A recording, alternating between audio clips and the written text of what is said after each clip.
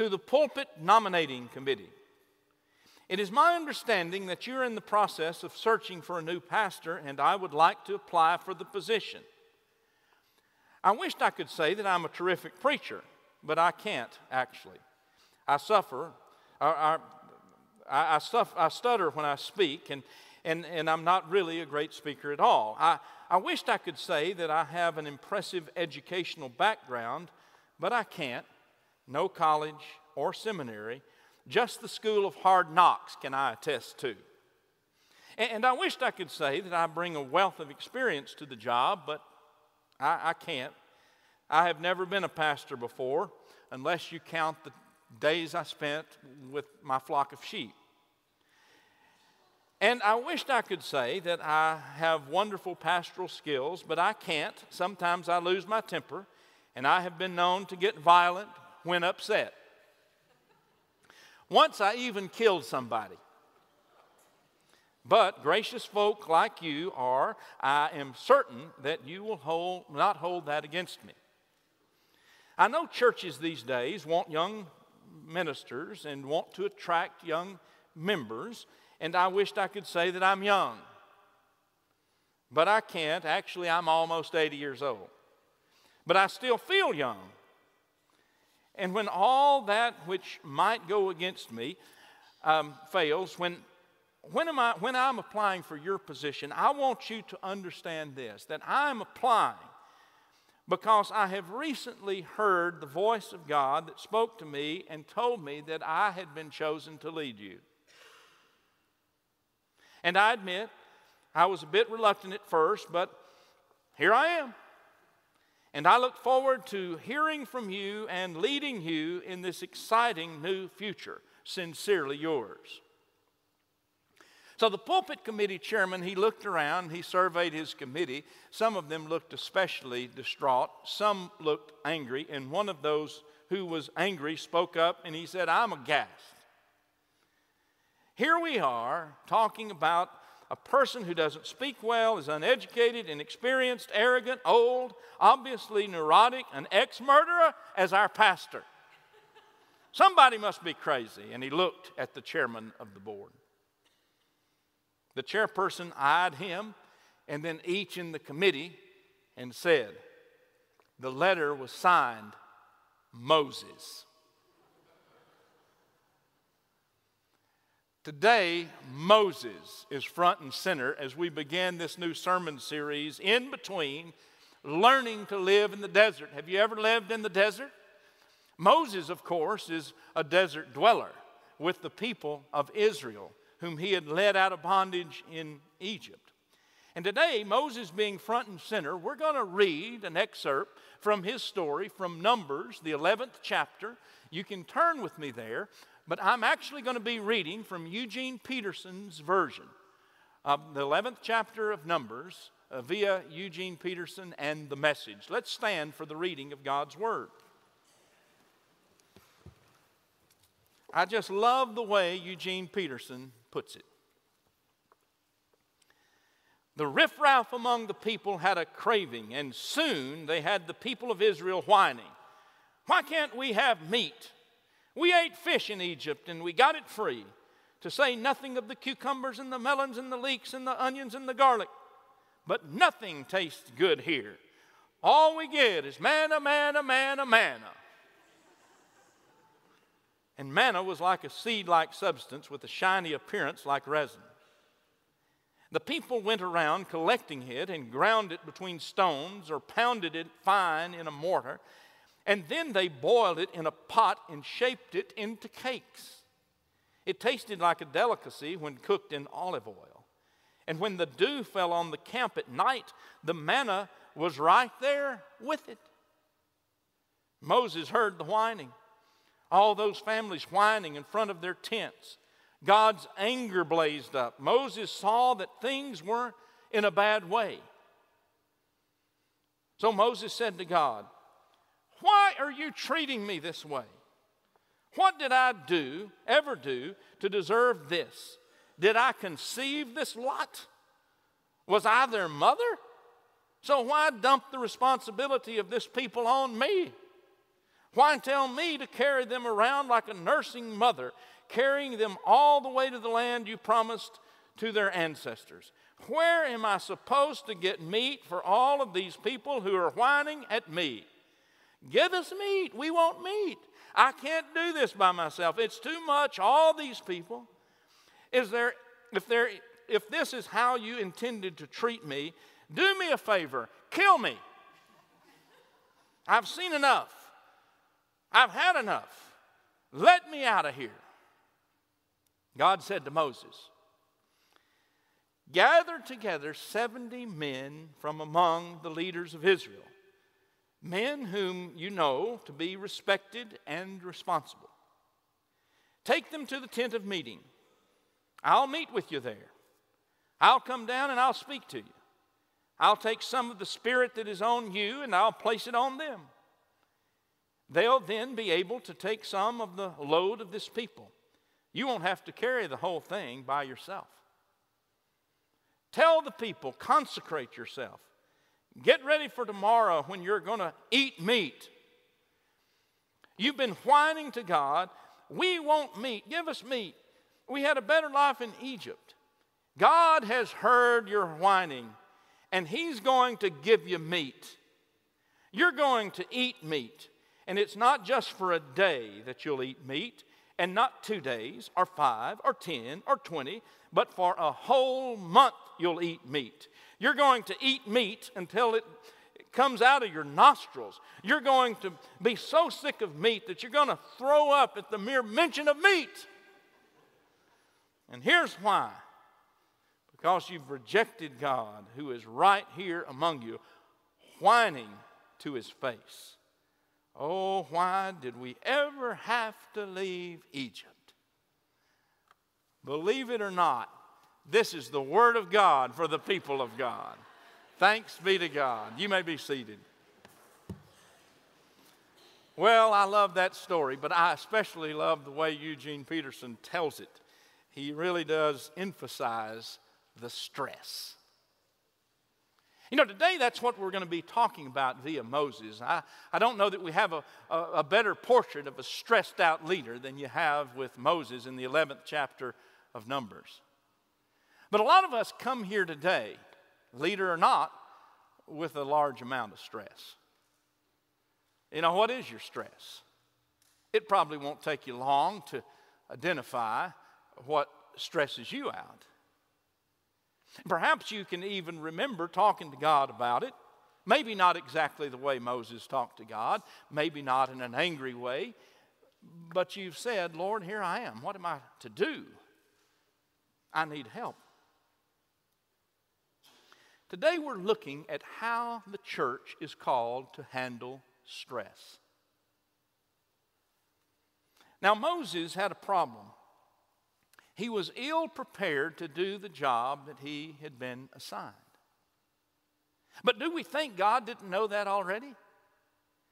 God knew exactly who He was tapping out when He tapped out Moses. He knew Moses' strengths. He knew Moses' weaknesses. He knew Moses' past. And yet God chose Moses. And Moses, here he was, who all he wanted to do was be a Midian sheep rancher. And all of a sudden, God speaks to him and said, I have different plans for you. I want you to go to Pharaoh. You know Pharaoh, Moses. You grew up in his palace. Go to Pharaoh and tell Pharaoh to let my people go.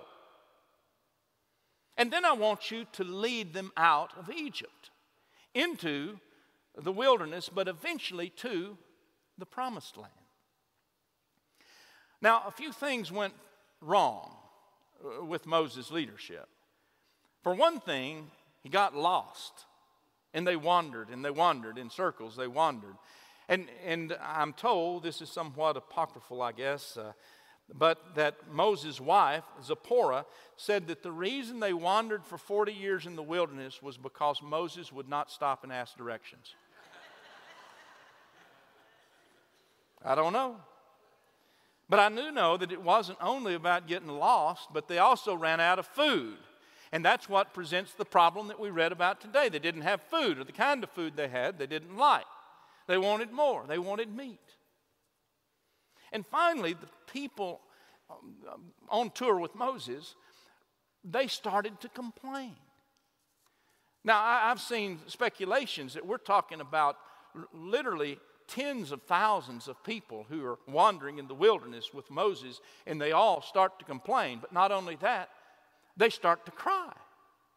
And they start to cry outside their tents. They want Moses to really appreciate it. So all night they're outside their tents whining and crying about not having meat and how much better they had it in captivity in Egypt. It's more than Moses can take. He gets so stressed out that he complains to God. Why have you done this to me? Am I the mother or the father of these people? Are they my responsibility? He knew the answer to that. And he said to God, I can't handle this anymore. Will you please do something? Now it's at that point that I hope many of us can relate. Have we been to a point that the stress has gotten so huge in our lives that we have actually said to God, God, do something. I can't do this by myself.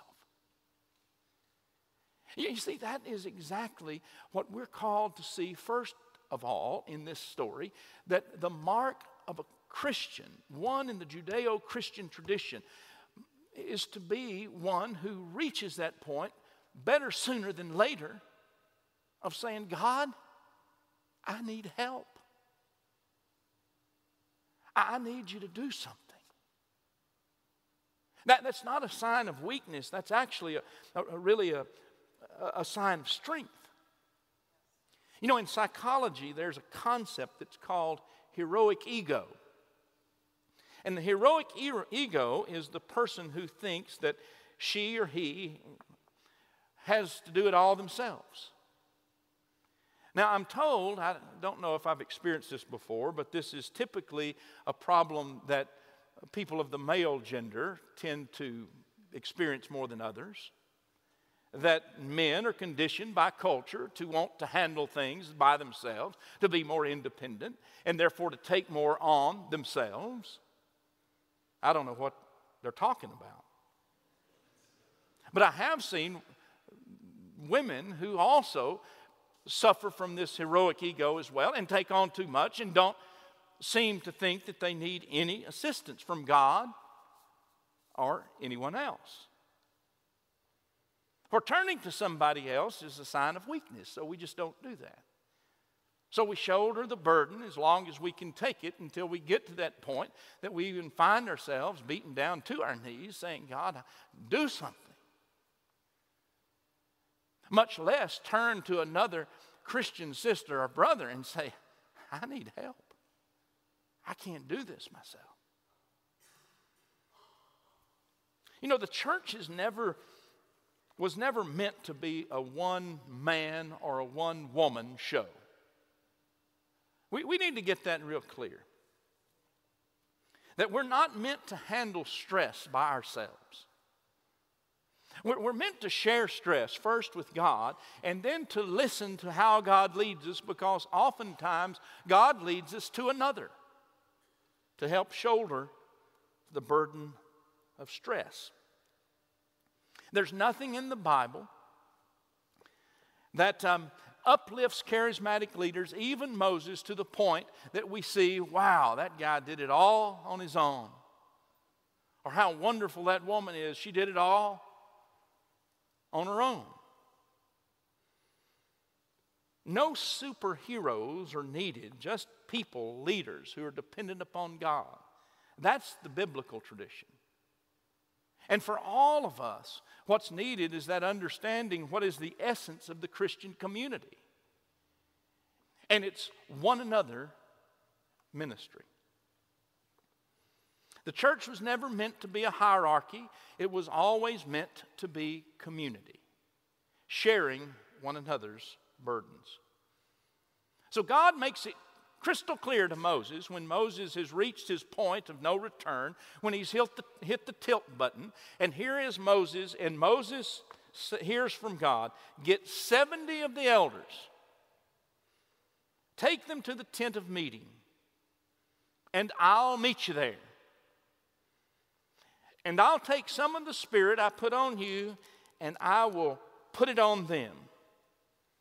And they shall bear the burden of the people with you, so that you will not have to bear the burden alone. You know, there's a tradition in the church, the tradition of laying on of hands.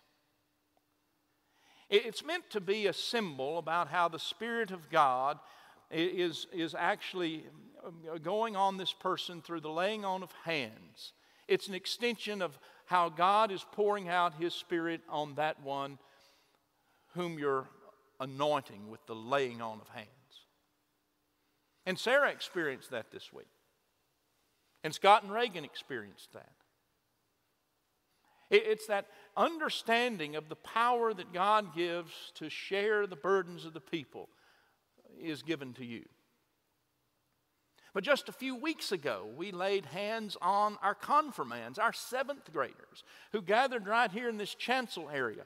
And we laid hands on them, and we extended to them that understanding that as they have professed their faith in Jesus Christ, that the power of the Holy Spirit will walk with them, will guide them, that they are not alone, that God's Spirit is with them. And all of those whose hands were on them are but extensions of the larger congregation who also took a vow, will be here for you as well. But all of us who are Christian have been baptized. And through baptism, the laying on of hands was done for all of us. And therefore, whether we were a little baby or a youth or an adult, whether we were immersed or sprinkled or had water poured on us, the laying on of hands was essential to that baptism. Saying, I am with you. You're a part of the Christian community that's lifted up to bear one another's burdens. You know, the Reformation brought a completely different understanding 500 years ago for what it meant to be the Christian community. It said we're not meant to be a hierarchy. We're meant to be a community, a fellowship. And Martin Luther brought a concept to the table called the priesthood of all believers. And his point was, through our baptism, we are in fact anointed to have a direct communication with God and to be priests, to take care of one another. So in that concept, in the Protestant tradition, we as United Methodists say that's us too. We believe that God's anointing is on all of us. And the Spirit moves us to one another ministry, side by side, with each other. You know, one of my favorite members of Lover's Lane of all time is a young man who sits in this congregation today. His name is Sam Rachel. Sam Rachel is 17 years old. And I've loved Sam Rachel since he was born.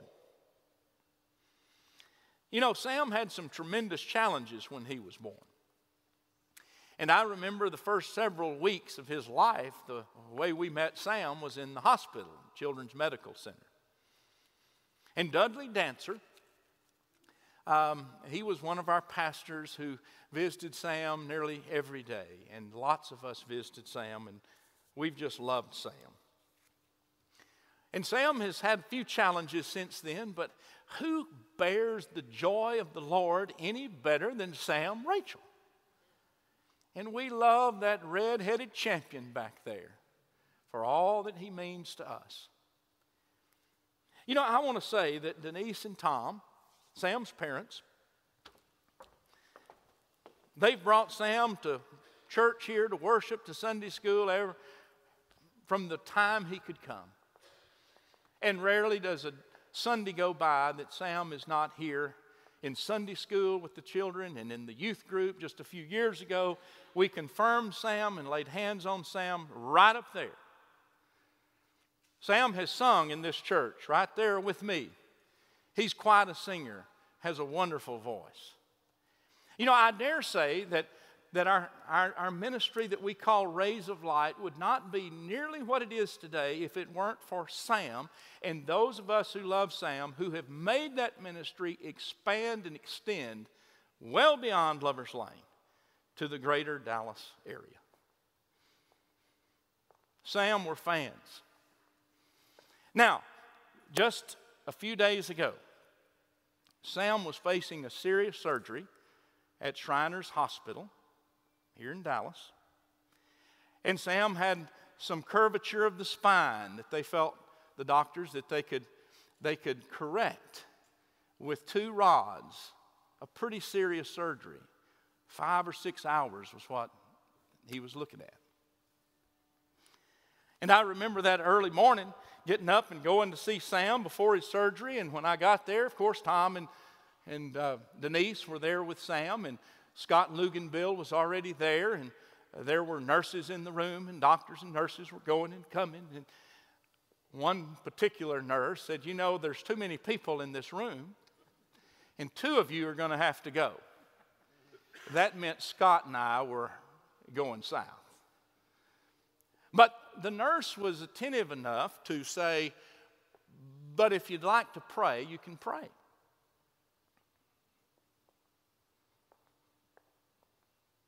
So, Sam was having an IV put in his hand, and he was watching all of that procedure with as much calm as you could ever imagine. What a brave guy. And so I turned to Sam while the nurse was still working on Sam, and I said, "Sam, do you want to pray?" And he said, "Yes." "Dear God, thank you so much for Mom and Dad, and thank you so much for this nurse that's putting this thing in my hand, and thank you so much for our church, and God, thank you that I'm going to get my back straightened up." And you know, everybody was so taken aback. I don't remember all that he said, but I remember how he ended his prayer. He said, and God, thank you for Mr. Incredible." That movie's coming out in just a few days. When's it coming out, Sam? June 15th. Thank you, Sam. And I must admit, while Sam was praying, that went on nearly 2 minutes, I opened my eyes just to see what was going on. And the nurse was sitting there wide-eyed, tears coming down. And here I was with Scott. He and I were kind of snickering a little bit because both of us thought that it was our job to pray. Sam just took it on himself, you know, and he prayed for all of us. He even prayed for Pastor Stan and Pastor Scott. And today, when I got to thinking about Moses and how often I find myself in the complaining business, I've thought of Sam. How he just took all of that in stride, but not only that, he took on the mantle of the priesthood. And though we were there to pray for him, he prayed for us. And again, I've been reminded of how much Sam has taught and does teach us. What a blessing it is to be part of a community of faith that sees that we are all anointed. We all have that special anointing from God to be the one who bears another's burden. And even when we think that we're there to bear another's burden, we often find ourselves getting our own burdens lifted by another. Sam, we're awfully proud of you. Amen. I want us to be reminded today that we, the church, are called not to handle our burdens ourselves, but to turn those burdens over to God. The stress that we have in our lives is not meant to be stress that we shoulder alone. And if we listen to God, what God most often says is, look around. there are other people who love you, who are ready to help. They're waiting to be asked. They're wanting to be involved in Christian ministry. And we ministers need to be reminded, don't hog all the ministry. It's meant to be shared. And we're also meant to be the recipients of it. Oftentimes when the Christian community gathers, we sing hymns. Kind of a strange practice, actually, if you go to thinking about it. Where else do you gather and sing 2 or 3 hymns? Sometimes the language a bit antiquated, but we can sort it out and know what it means. But when we think about those hymns we sing, it is our theology and our belief about who we are that we continue to sing. And there's one such hymn that we sing called "Blessed Be the Tie That Binds Our Hearts in Christian Love." You know how it goes. And there's one verse that says, "We share each other's woes, our mutual burdens bear, and often for each other flows a sympathizing tear." Friends, let's remember who we are. A community that shares one another's burdens. Amen.